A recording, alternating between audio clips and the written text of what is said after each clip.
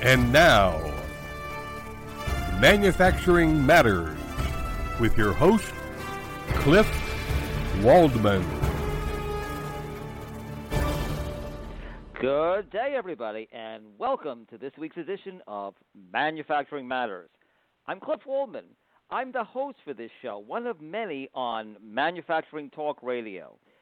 This is the show where we look at U.S. manufacturing and indeed global manufacturing through both a telescope and a microscope. We look at the big headlines of the day, both economic and political. They matter a great deal to U.S. manufacturing performance.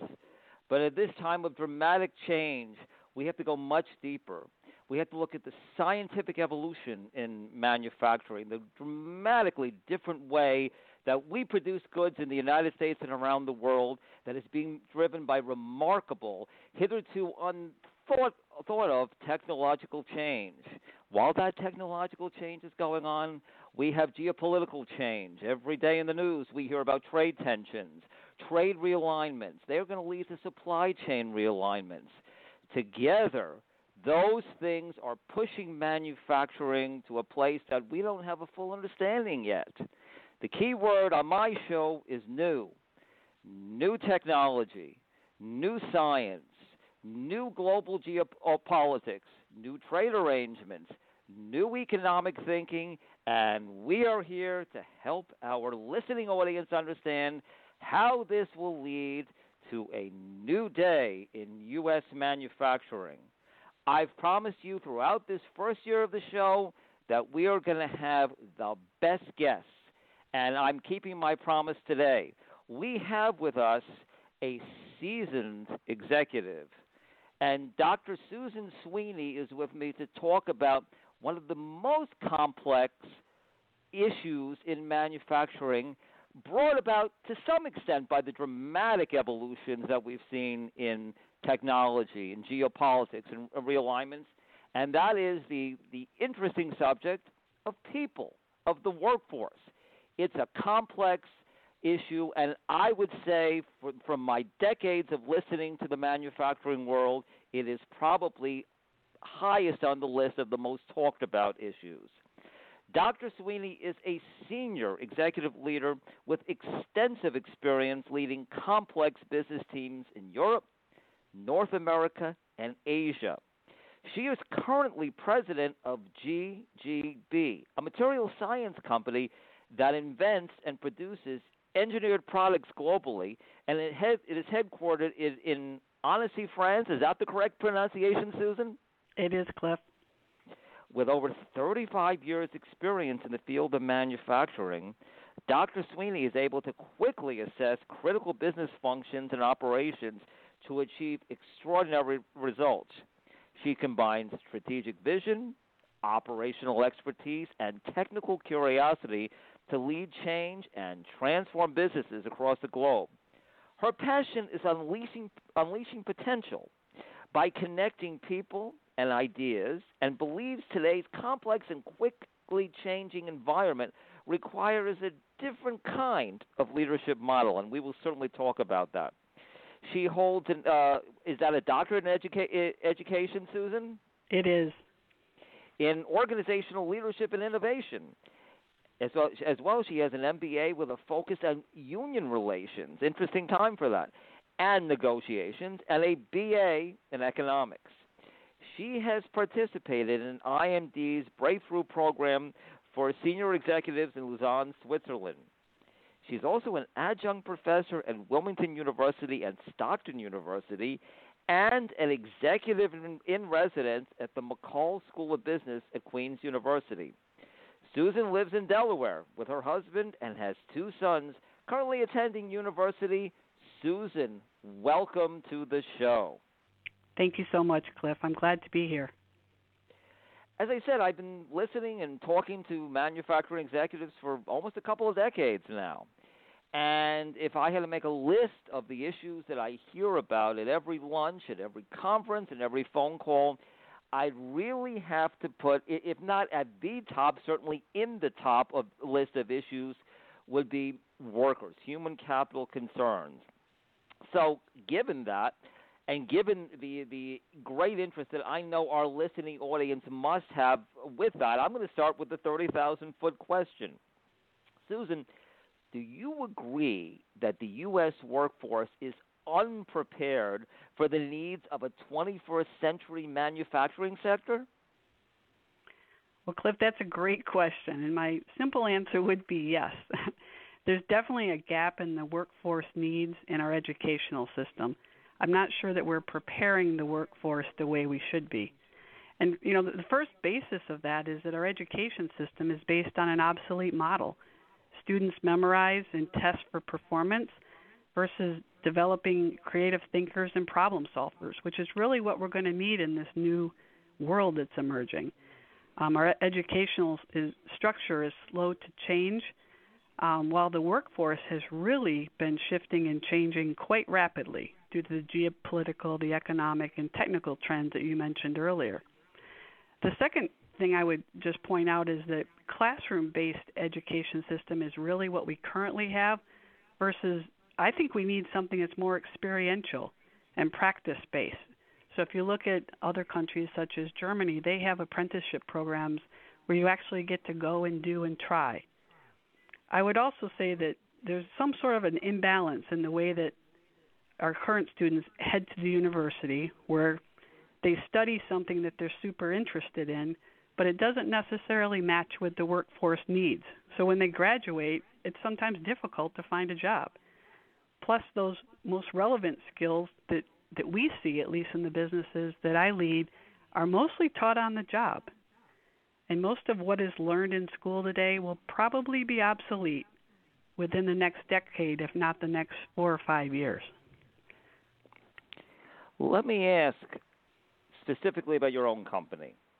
What have you found in recent years to be the key challenges for meeting the staffing needs of GGP? What I'm really asking specifically, what positions have you found to be the most difficult to fill? So probably engineers, and I realize that's a broad term, and we employ lots of different engineers, whether manufacturing engineers or chemical engineers or, go into the specifics. So I'm just going to kind of group them as engineers. But finding good, talented engineers with soft skills, and by soft skills I mean they can relate to people as well as the technical questions or problems that they're trying to solve. The other thing would be diverse candidates. We're very interested in having diversity in our workforce. We think the best ideas come from people with different points of view and different experiences. And while there are more diverse candidates entering into STEM studies, it's still too low, frankly.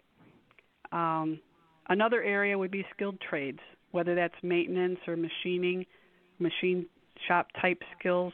Those have become more and more difficult to find as less people go into vocational trades or areas where they actually use their hands and make things.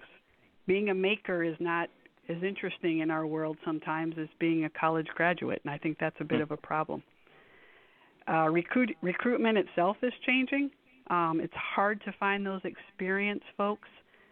They don't necessarily just come and fill out an application, so recruiters or headhunters are something that we really rely on. And even just the systems that are out there, whether it's using a LinkedIn, which is now quite popular because you can get specific skills, geography, companies, etc., and the fact that unemployment is low.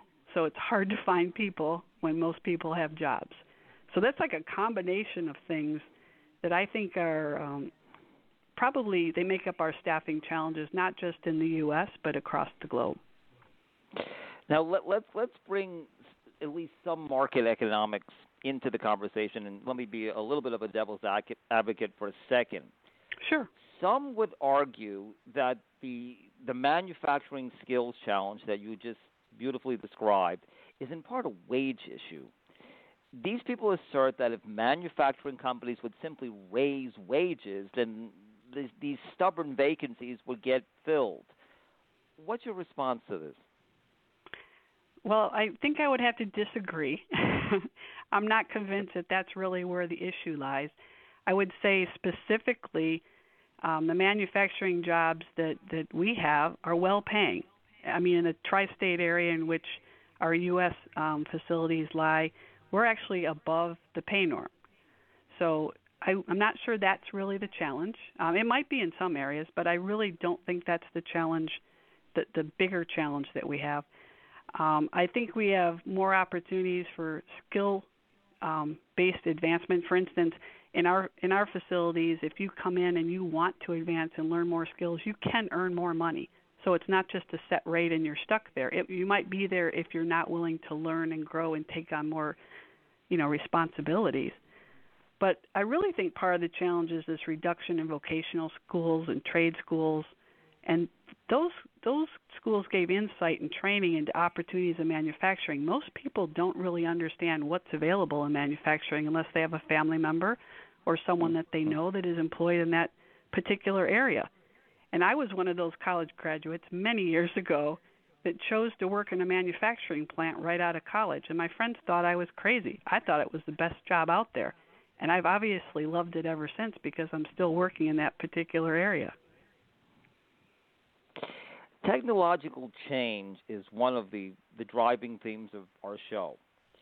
So I'm going to ask you, it's been postulated that rapid and disruptive technological change has been playing a role in the manufacturing workforce story. Every time there's a new technology implemented into the production process, in effect, the labor force gets behind. So I'm going to ask you specifically, is technological change in general of the past 3, 4, 5 years forcing a rethink of your approach to the recruiting, training, and retaining of your workforce?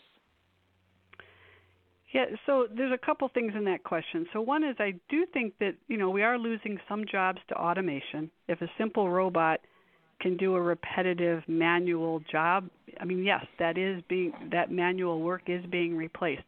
Not just in manufacturing, you could say accounting, that's happening as well with some of the new AI tools that are out there. So I think for us, what we're looking for is we're looking for people that have a skill set where they really want to be creative. They want to solve problems. They've got a growth mindset.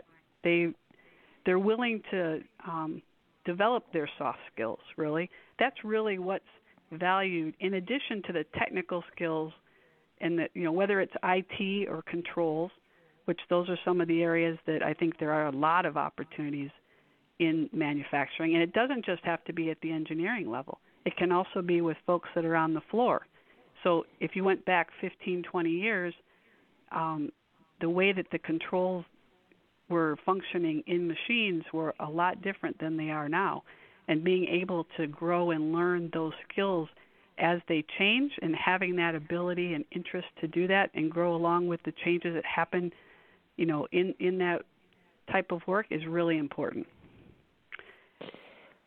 Your company, GGB, has an impressive and interesting worldwide presence. So it allows me to ask what may seem like an obvious question. Are your recruiting challenges within the U.S. similar or very different to those outside of the U.S.?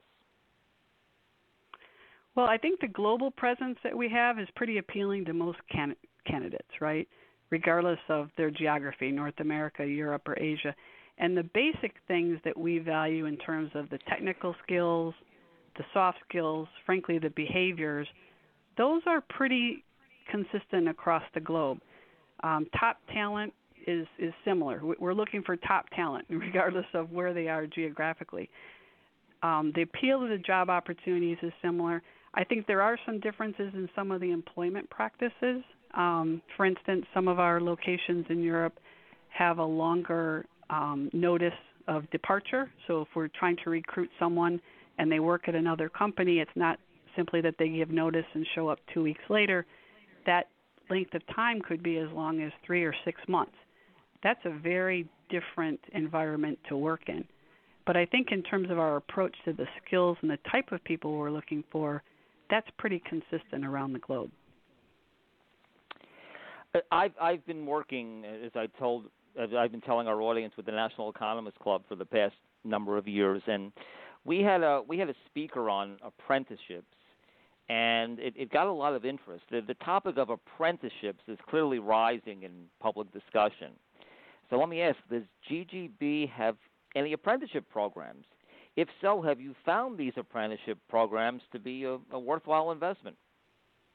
So I love apprenticeships. Let me just say that. The fact that we have people that are learning and doing, I think that's really the way that adults integrate new skills. It's the way that they learn. So I think apprenticeships are great, whether you start in high school or you do it for adults that want to get into a new area. We get really creative in this area. So I would say apprenticeships could apply to skilled trades. We also have internships. We have co-ops. We like to promote from within. And so whether it's a job, let's just say a supervisory job that's open, if there's someone within our facility that wants that job and needs to learn some skills in order to be successful in it, we want to work with them because they're already part of our family. They're already one of our colleagues. And many of our supervisors in that particular example come from our workforce. So it just kind of builds this culture that is very positive.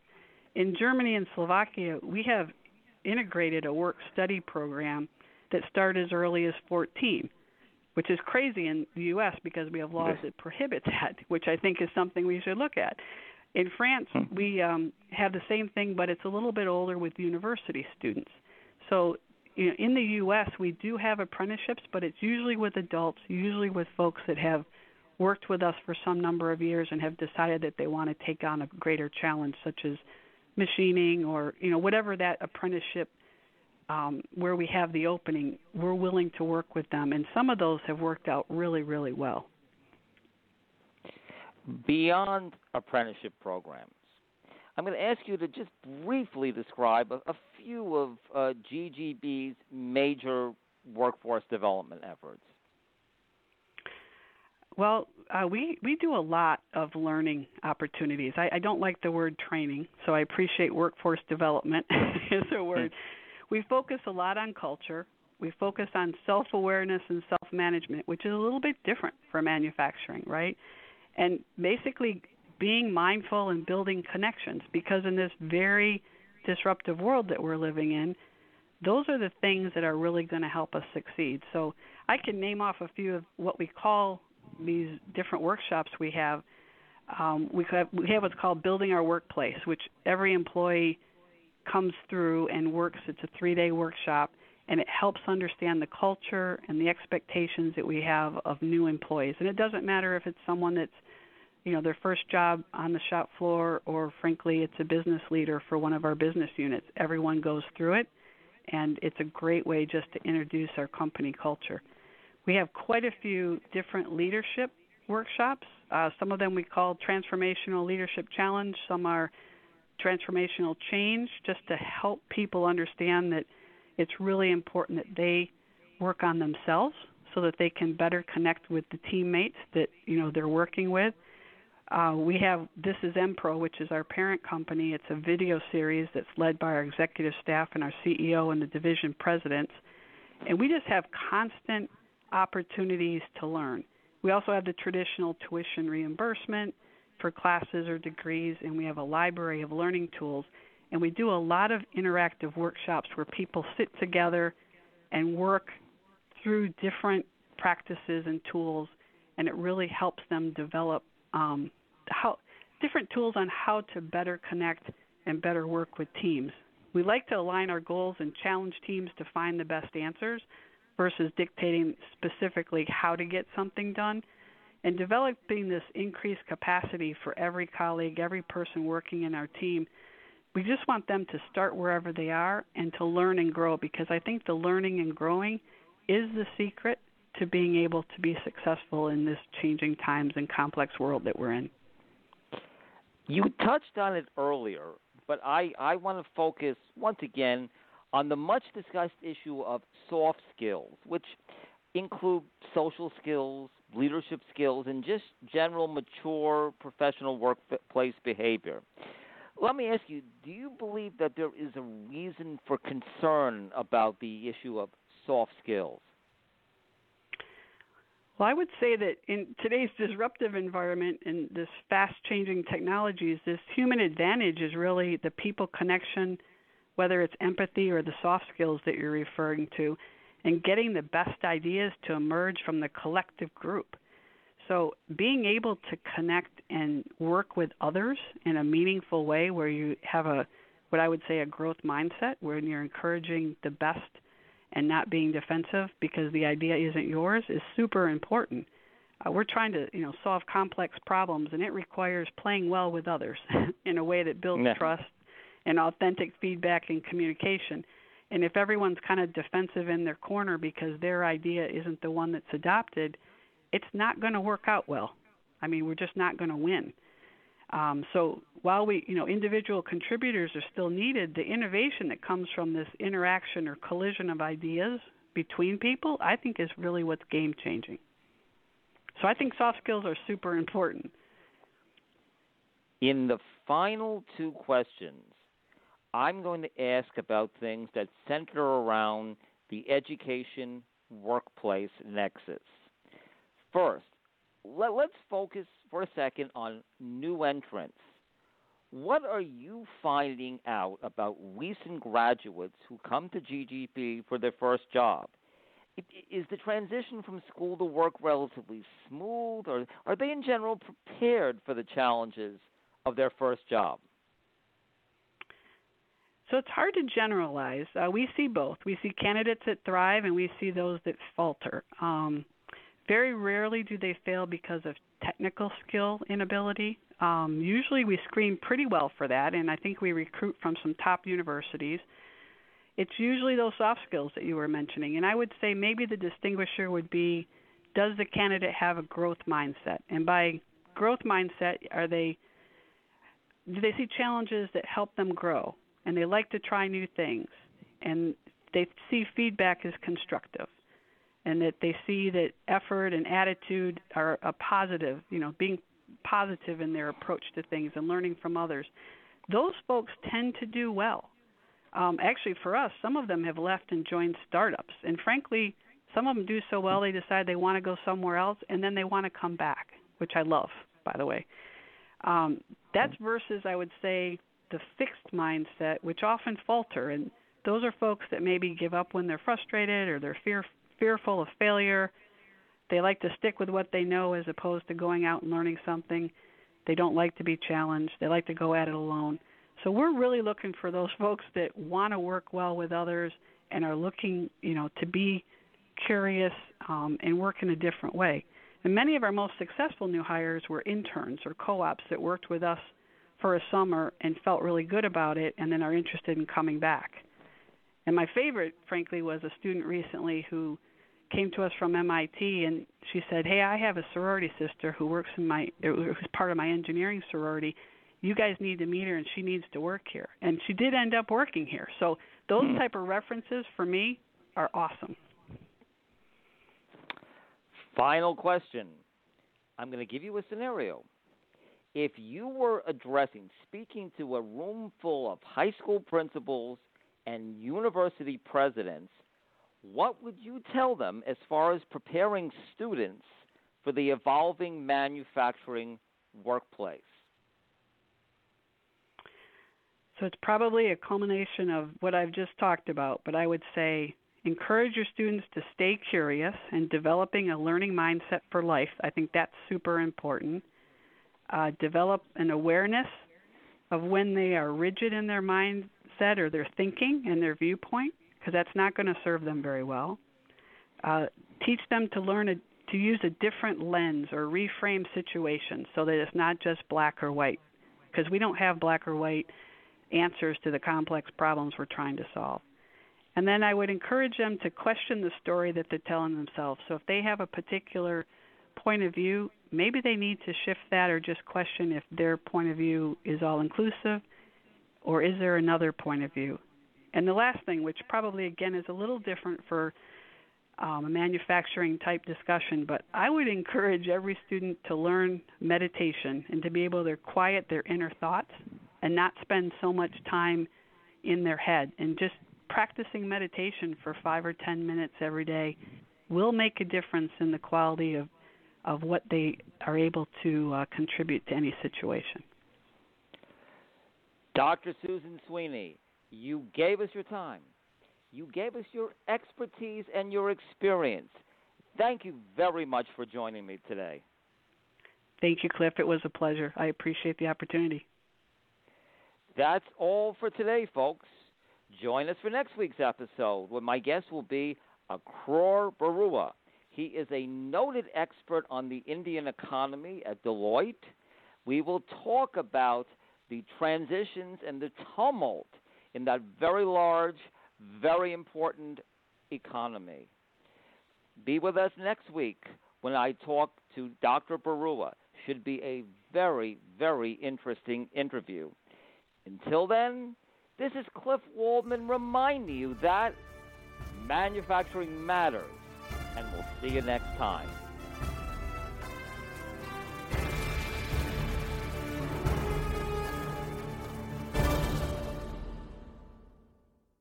This podcast is a part of the C-Suite Radio Network. For more top business podcasts, visit c-suiteradio.com.